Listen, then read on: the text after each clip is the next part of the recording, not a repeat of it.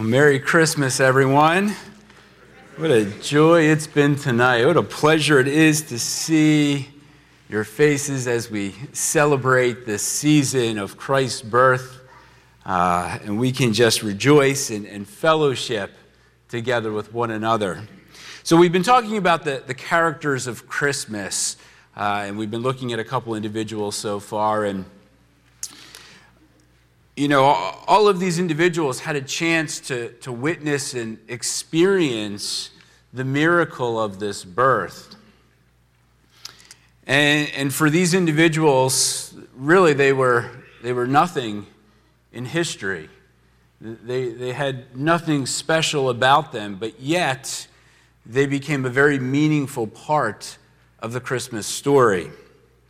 It's a story that contains great anticipation, and there's an explosion of joy that happens as a result of this birth.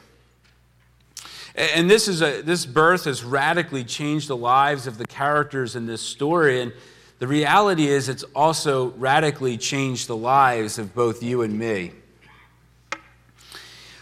And so at the end of the Old Testament, we have silence. For 400 years, we hear nothing. There's no prophet.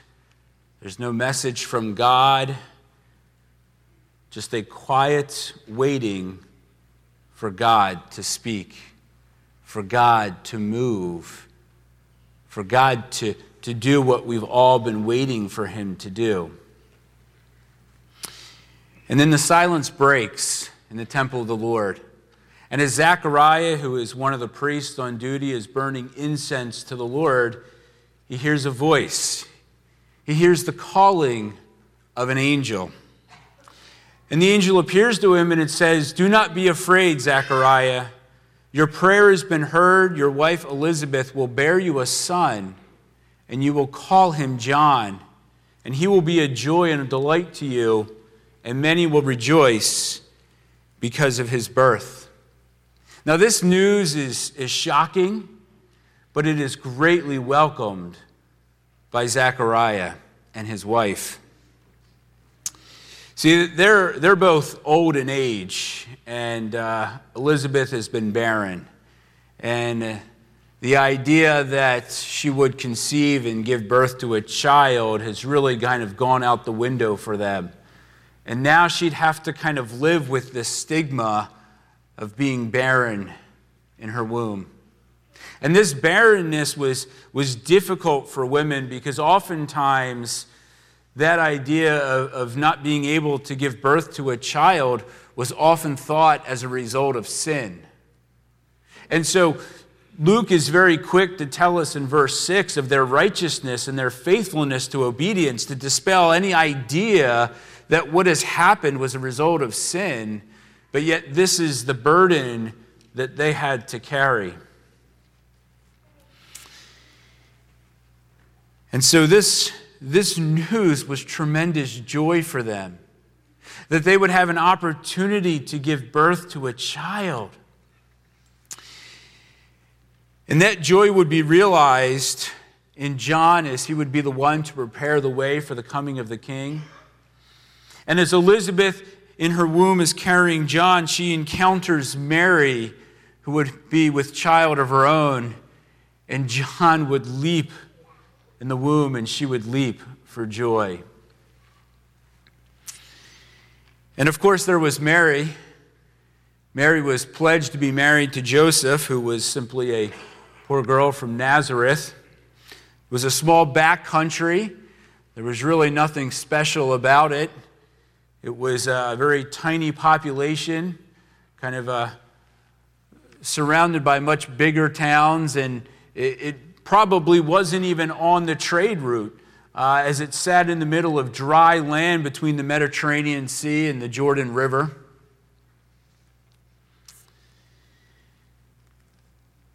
And as a result of a lot more of the urbanized cities that were around them, and certainly the spiritual capital of Jerusalem, it's not surprising that we hear Nathan ask the question, "Can anything good come out of Nazareth?" But see, For as insignificant as this place was, and as insignificant as Mary was, there is nothing special about her. There is no claim to fame. She's approached by the angel Gabriel. And Gabriel tells her greetings. He says, "You are highly favored. The Lord is with you." And she had found favor with God to conceive and give birth to a son, the Son Jesus. And this boy would be the Son of the Most High God, and he'd be giving the everlasting throne of David. And just as Elizabeth would experience that joy within her womb, Mary would experience the same thing, as that child would also move within her. And Mary sings a song that recognizes her humble state. She understands the blessing that she's been given, and it starts off with, "My soul glorifies the Lord, and my spirit rejoices in God, my Savior." And she sings about the Mighty One and His holy name. She sings about the extension of God's mercy to her and to the world. She sings about the mighty power of His arm and how He feeds the good in us. And she remembers the promises that He made to Abraham. So when Christ was born in that town of David, she wraps Him in the swaddling clothes and she places Him in a manger. Very reflective of the humble condition of how she lived and who she was. But there was joy because she has just given birth to royalty. She has just given birth to the King of Kings and Lord of Lords. Now, when a king is born, we can imagine that any announcement would have to be made in the most appropriate way. And this birth was like no other, where it would be announced from the heavens by the messengers of God, by the angels. And the angels, we are told in Job 38, were there at the beginning of creation. And they had a certain privilege. They would get to see the unfolding of God's story. They would get to see the unfolding of God's love for His creation. A creation of mankind that would turn its back on Him again and again and again in disobedience and fall into idolatry and worship other things besides God. But yet, at every step of the way, God was faithful to that promise. And any attempt to thwart His plan, God's mighty power would step in. And the angels would continue to see this at every stage of humanity. And then, in that moment, this is the time that the angels had been waiting for. We're told in Galatians 4, it says, when the time had fully come, God had sent His Son. And so now the angels were given the most precious and glorious message that they could ever proclaim in all of history. And so from the glories of the heavens, they proclaim, "I bring you good news that will cause great joy for all people. Today in the town of David, a Savior has been born to you, who is the Messiah, the Lord." And so this announcement was followed by a great company of heavenly hosts, praising this birth and saying, "Glory to God in the highest, and on earth peace to those on whom His favor rests." And for as magnificent as this moment was, as the stars lit up in the heavens, as the angels sang, wasn't it ironic to who they proclaimed this message to? You know, we would think that most likely an announcement like this certainly should go out to the government officials or definitely the religious leaders. It certainly should have gone out to the rich and powerful. Those were the important people in society. And it wasn't proclaimed over the loudspeakers over the town of Bethlehem. No, this was a message that was given to a set of shepherds out in the lowly and lonely country hills of Bethlehem. You would think that it would go to somebody more important, someone more deserving of such an announcement, right? I mean, we're talking about the King of Kings and the Lord of Lords, and we're just going to hand it off to these shepherds? These unclean shepherds, by the nature of their jobs, who dealt with these dirty, smelly animals, would have been forbidden to enter into the temple of the Lord because they were unclean. But yet these are the ones who are given this message. And so they take this announcement and they hurry off and they go and see their Christ lying in a manger. And so they go out and they tell everyone, proclaiming and praising God for all of the things that they had heard and that they had seen. That our Savior has been born in the town of David. And then sometime later, this message would make its way to Simeon and Anna. Now we're told that Simeon was a righteous man, and he was promised that before he passed, he would get to see the Lord's Messiah. So you could imagine what that was like for Simeon. He hears this news that before he dies, he's going to see the King of Kings and Lord of Lords. And so there he waits, and he waits. And every time a child passes, he wonders, is that the Messiah? Is that the one that the Lord promised I would get to see? And then the Lord whispers, he's here. And the Spirit leads him off into the temple. And there come Mary and Joseph, holding the child Jesus in their arms. And Simeon takes him,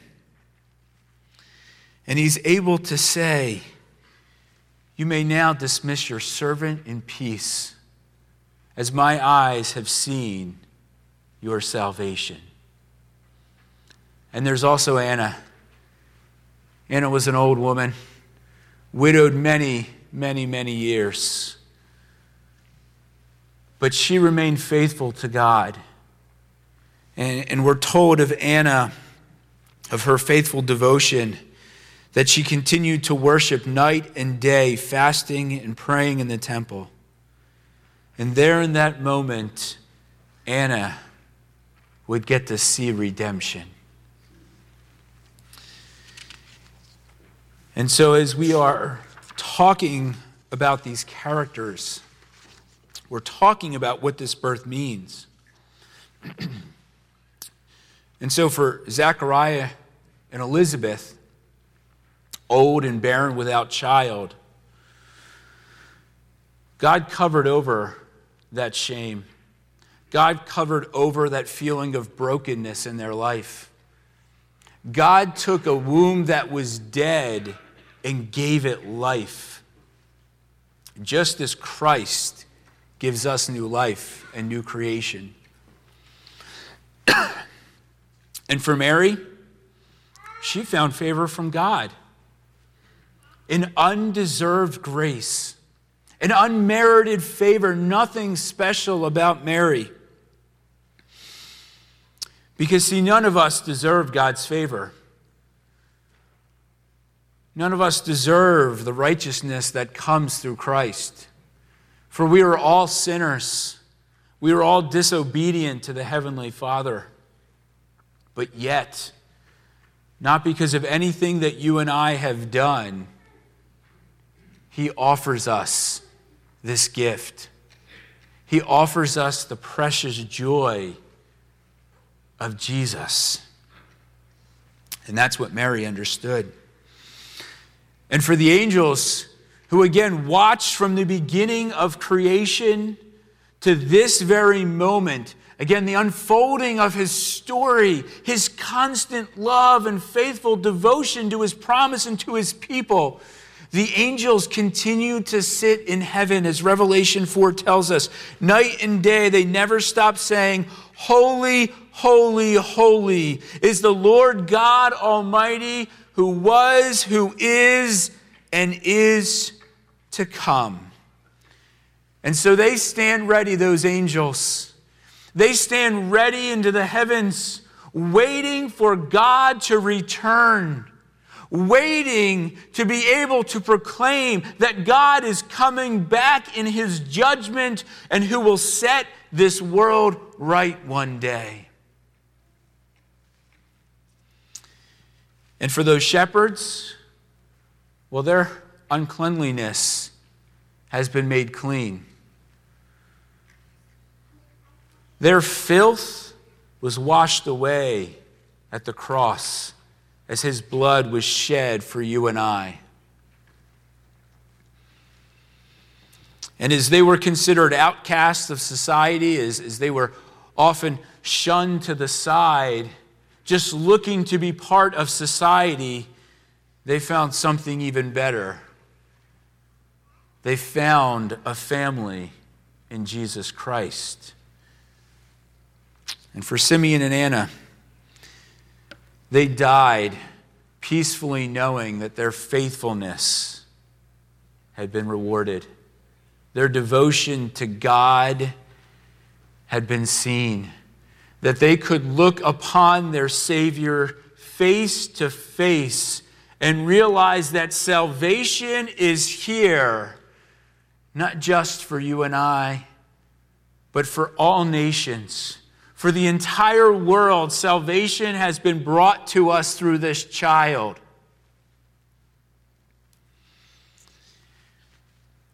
And so for each of us, these character stories is really a culmination of everything for you and I. Because our story is no different, right? You and I are broken individuals. You and I are lowly and poor.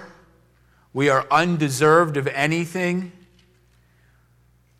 We are unclean individuals, cast aside by the world, just looking and longing to be a part of something. And so what do we find? We find healing. We find new life. We find that our sins are washed clean. We find that we have been given favor by God when it's not merited at all. And we find salvation in Jesus Christ.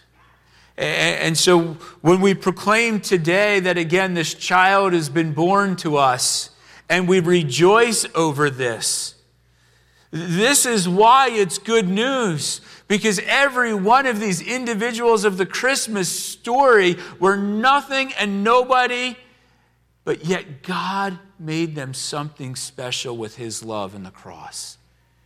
And that's what he does for you and me. Each one of us has a set of circumstances. Each one of us has a need that calls out to our Savior God in Jesus Christ.